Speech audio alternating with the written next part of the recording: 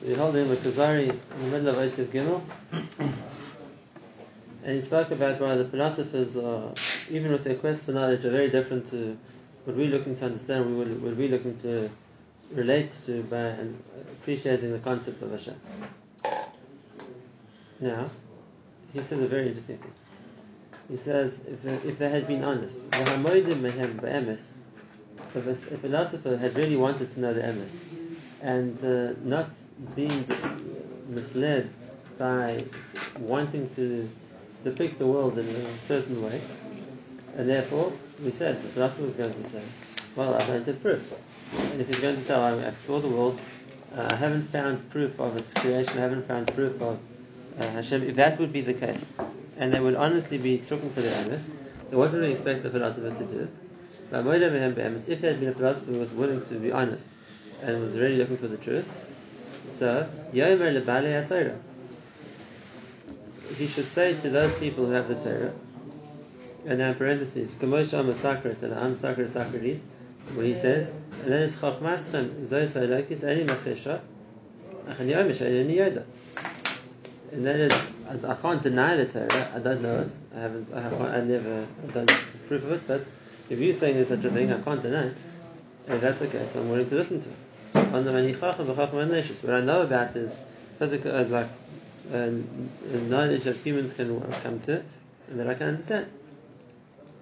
And this is let's just say in our words, this principle that he's trying to explain, and that is, it's something which we can say in simpler words as well. That is, if I'm, let's say, proficient in a certain field of knowledge, a certain field of science, so there'll be things which I can say that in my field of expertise I don't know about them. I can't prove them. They don't feature in that field, and therefore I can either say, well, this isn't my field. Maybe there'll be people who do know that. I don't know. I have no proof, and that would be the honest approach. Or I could say, it doesn't exist. If in my field I don't see it, then I deny its existence. It doesn't exist. Now that's not an honest approach, because that means that I'm not prepared to listen to maybe there's something that I'm not aware of. I'm not prepared to entertain another option. It means I'm very close to one way of thinking only, and that's and if it's that, in that sense, in that understanding, I can't prove it. So then I'm not even willing to listen to any other point of view. So it's the same thing over here. If science can't prove, let's say, if science can't prove or disprove Hashem, assuming they were right in their study of the world, they couldn't come to a proof either way. We can argue that point too. But let's go with what they were understanding, and then let's say with the way they understood the world, and that is, we can't see any absolute proof here to the fact that there's a creator. Okay, so then what you should say is, we don't have conclusive proof. There must be other fields of knowledge. And if the people who claim that they have a tradition, the people who claim that they have proof, to speak to them, I'll see what they have to say. If you are honestly looking to decide the question, then you should be open to listening to all the points of view. Whereas if a person is going to say categorically, in my way of understanding, I don't see it, therefore it can't be. That's not an honest way to approach a topic. It's like if I'm looking at it only from one perspective, and that perspective it isn't there, then I'm saying it doesn't exist. Now, that's where he says the most honest, interesting. He's not the only one to say this. A few of the other Rishonim say also, and that is the only honest of the Greek philosophers was Socrates, because he was willing to listen. He went to ask people what did they think, he wasn't completely based on or bound to his own way of learning and wouldn't accept anything else. As he says here also, he says the honest answer would be to say that I can't, what you're claiming that there's a creator, I can't prove it, I can't disprove it. The world isn't a proof to Hashem. If you're going to look at it from their point of view, the world isn't a disproof either, or a proof. So then I'm willing to listen to what other proofs there might be.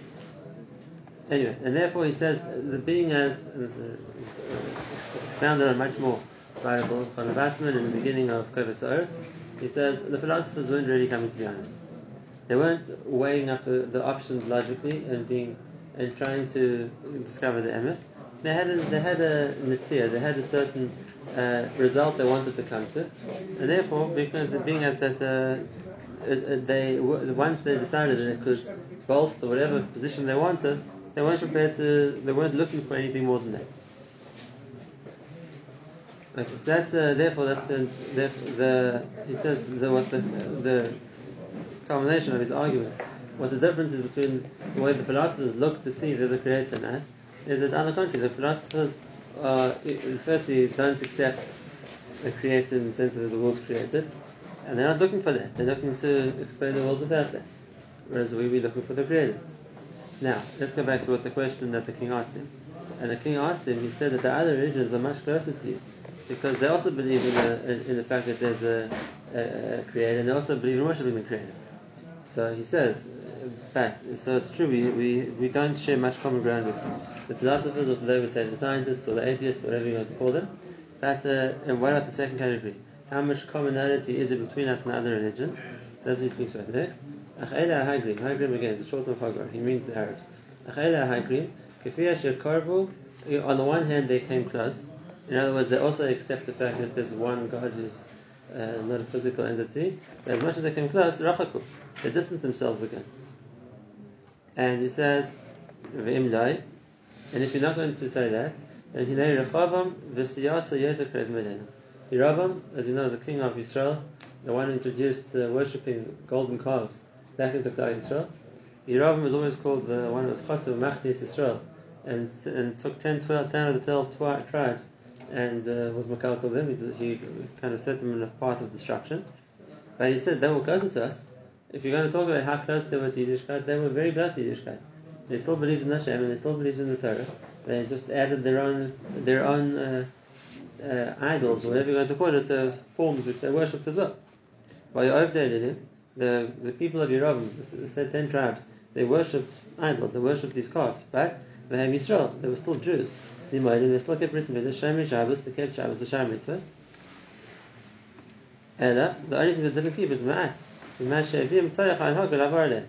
Whatever they decided for, in order to create their new religion of worshipping the golden calves, so they made a new chag, or whatever it was that they brought karbonis out of the base of the Mikdash. But besides for those few averis, if you're going to call it that they did, they were Jews.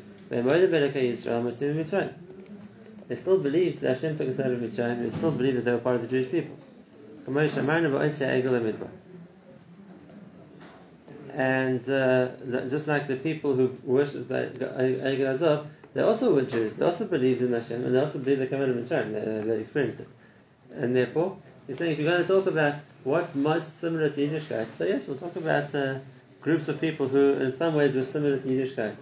But nevertheless, we understand that being as similar as they may have been, you're not serving Hashem anymore. Once you've started serving Avodah Zarah, so even if everything else is similar, that's a tremendous difference. And therefore we disassociate, we detach ourselves from the Oved Avodah Zarah, even if they would claim that they're still Jews and they're still serving Hashem. Now this is a very important point of Hashkafa, because we can talk about lots of other splinter groups in Klal Yisrael, exactly the same. Except that they're Jews, they still, to some extent, believe in the Jewish tradition. They still believe in Hashem to more or less extent. But whatever they've decided to change along the way, they changed. This used to be always the argument against the various reform and other such movements. Once upon a time, today they don't believe in Hashem at all. So it's something to talk about. But even once upon a time, 200 years ago, when the movement began, so they were still held that the Torah is a Torah, but we'll make small changes and we'll adapt it to certain takonos, whatever it is. So if that's the case, do we look at them as being very similar to us or not? On the whole, they're still Jews, they're still keeping most of the Torah. They're the changes that they made. How do we look at the people of Yerovam? How do we look at the 10 tribes? On the whole, they were Jews, they were keeping a lot of the mitzvahs, they still deserve the Torah, but on the other hand, they're doing things wrong. And therefore, he says, before you go to, are we similar to Islam or not, to other religions, let's even talk about splinter groups within the Jewish people. Or do we consider ourselves like it's similar to us? Or do we say, no, once there's a major difference between us, so it's true there's a lot of similarity, but we don't identify with them anymore. They're too different. And that's always been the response. Just like Aseres HaShvatim are considered Chotim Machti, they were considered Avodah Zarah for worshipping calves. And same thing, the Gedolim at the time when the Reform movement and there's other branches, the Haskalah or whatever began, so then this is no, this is a, so to speak, a Chalik of Klal Yisrael which is being detached from Klal Yisrael. This isn't what we accept. This isn't something which is also okay because it's so similar. We don't share we don't keep to make we have so much common ground, so we're going to work together. we see it as being something which is no longer Yiddishkeit, because it's when there's a major difference between us and them. So that's the case. This is Avodas Hashem. Is it the fact that they're coming with a shita that we're allowed to change things? Yeah, for sure. Because there are people that do Averis. No, but that's still included in the question. That's the question of Moshe Feinstein.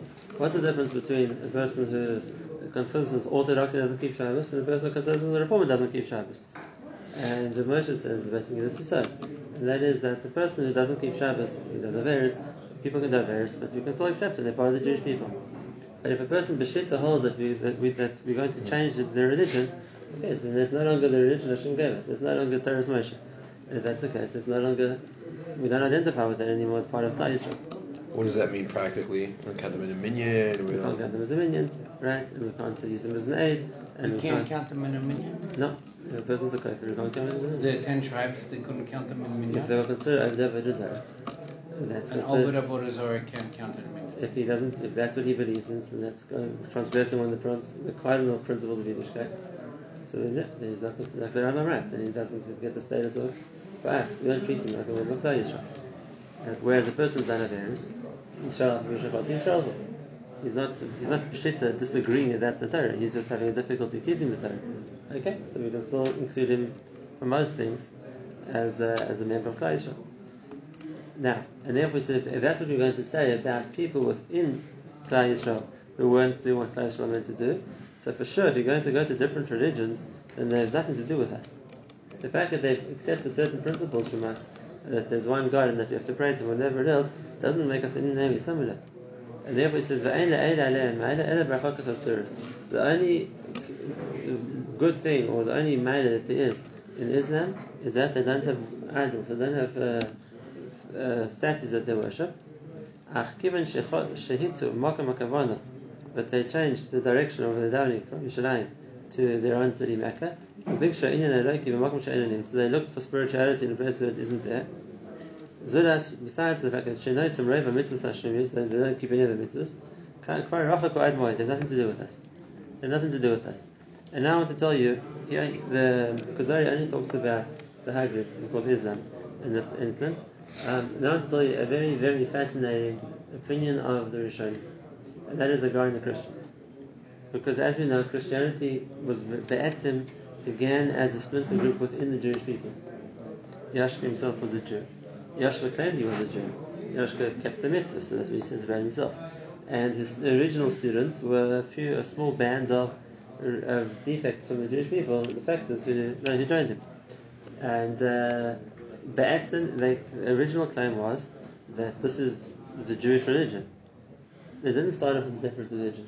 They started off as a subset in the Jewish people, and they just claimed that Yashua was a Navi, Yashua was Mashiach, whatever he was, but they claimed to be Jews.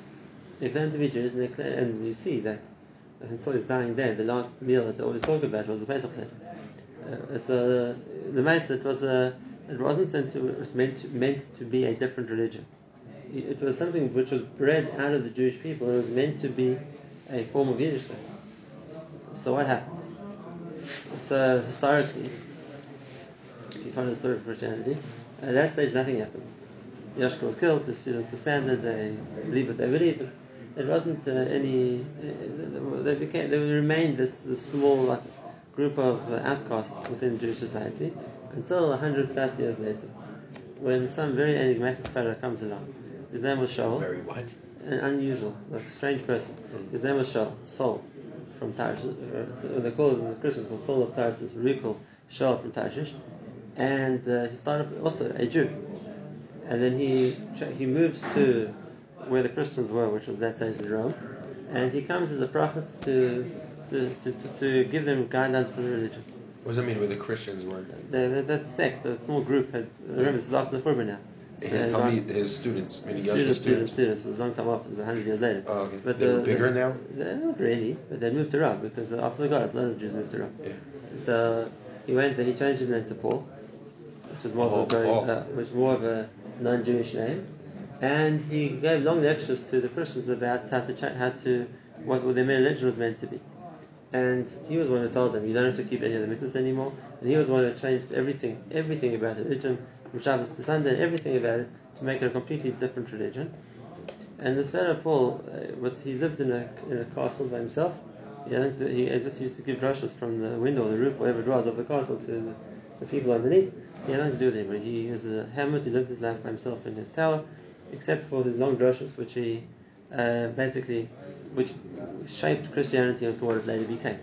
That was the change of when it was originally some kind of a version of Judaism, with the changes that in the Emunah to something which was a completely different religion with no shaykhs. It was all the work of Paul.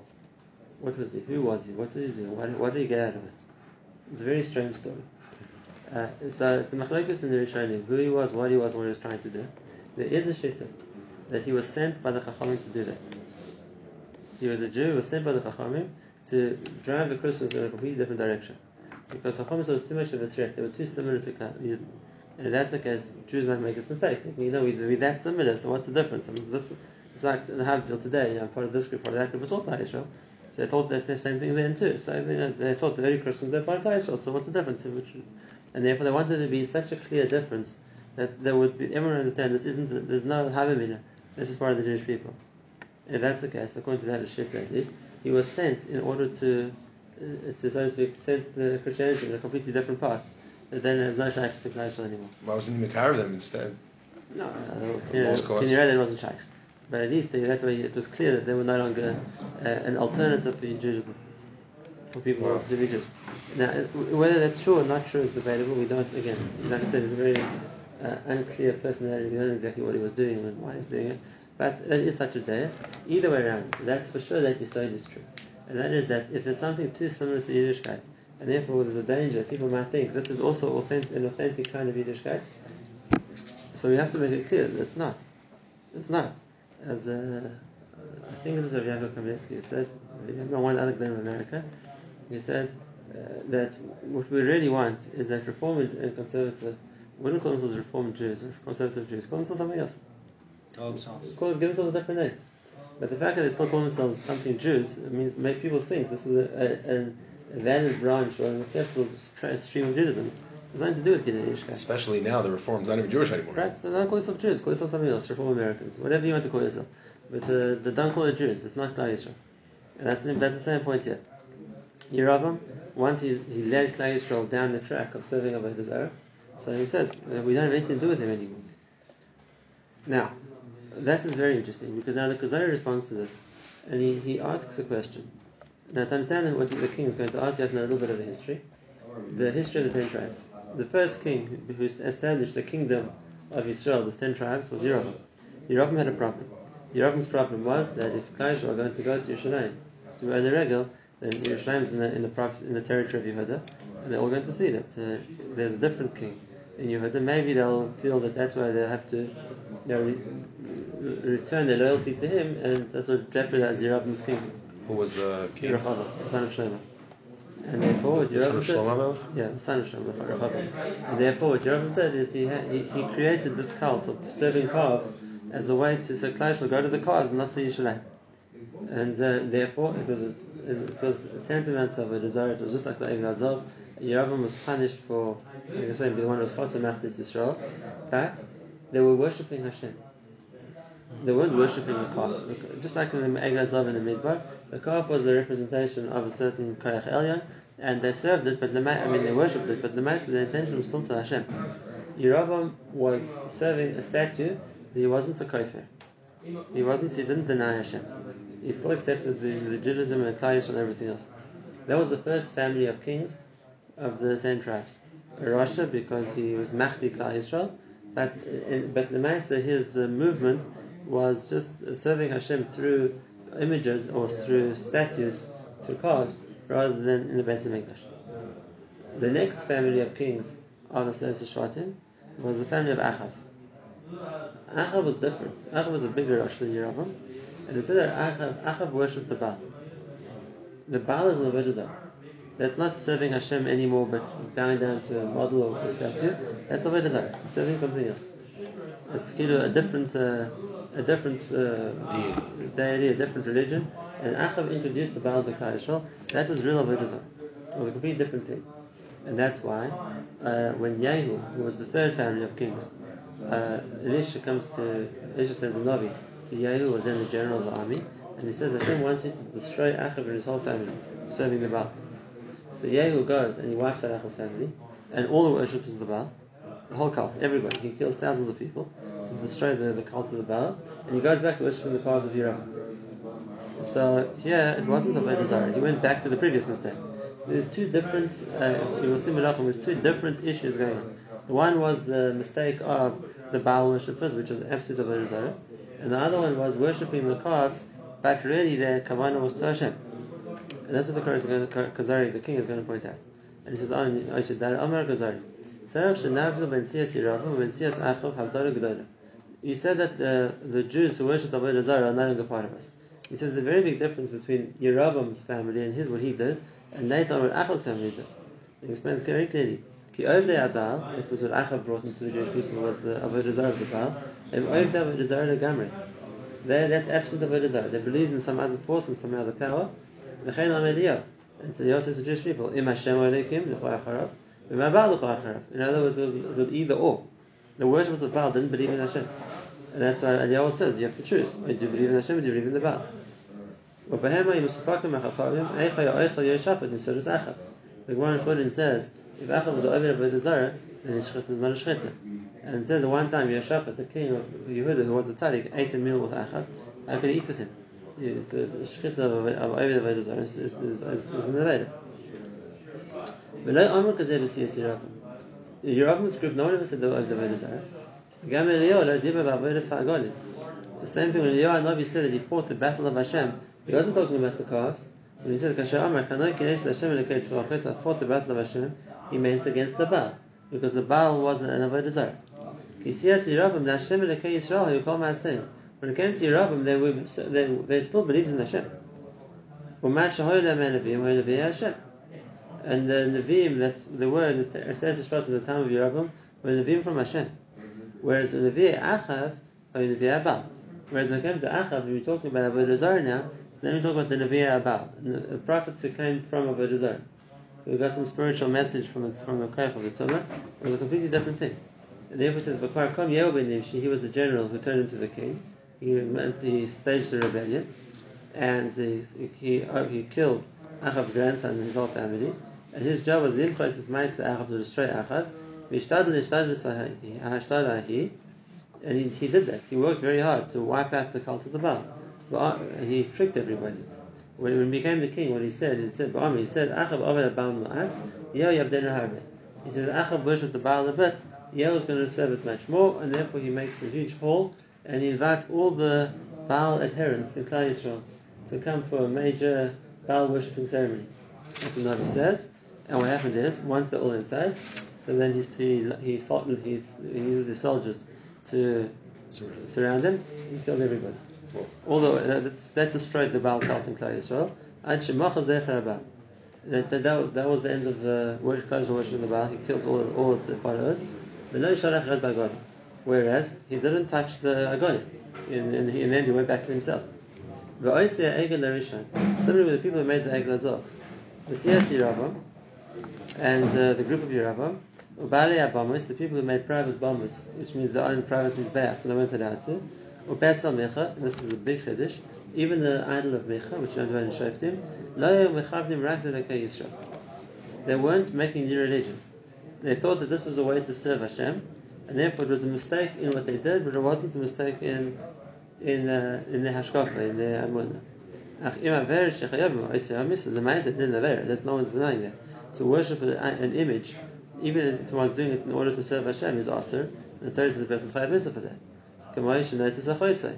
If a person would marry his sister, either it's the tzarich because he's not supposed to marry, or the taiva because of the Yetzirah, if he's doing an avera, he's chayav mitzvah. But if he's still doing all the other mitzvahs, you can't say he's not a Jew. He's doing an avera, he needs to get punished, but the Ma'aseh, he hasn't lost his identity as Klal Yisrael. Saying a person has an overwhelming desire to eat treif, and he does, it doesn't render him a non-Jew. And therefore, so he's doing things wrong, he's not the biggest study, but he's still a Jew. And therefore the king wants to say, you can't say that Yeroboam wasn't a Jew. He might have been doing big averas, but he wasn't not a man. In other words, it didn't affect his iman. It was he was doing something wrong, and for sure he's a Rasha. That's different to someone who rejects Hashem and then he loses his shaykhus like Israel. He's just backing up the Chacham's point. He's asking a question. The Chacham said that we have nothing to do with Yerabim and Siyasai because they were Ovdalidim. Even though they were serving mitzvahs, they were worshipping idols. So the king is saying to him, they weren't worshipping something else. They were worshipping Hashem and it worked through these things. Or just Yerabim is talking about. Right, he's talking about Yerabim. What the Chacham said that Yerabim and his group are Ki'ilu Musa V'Lev Bat L'Maisa, they were Ovda Avodah Zarah. He says no, they weren't Ovda Avodah Zarah.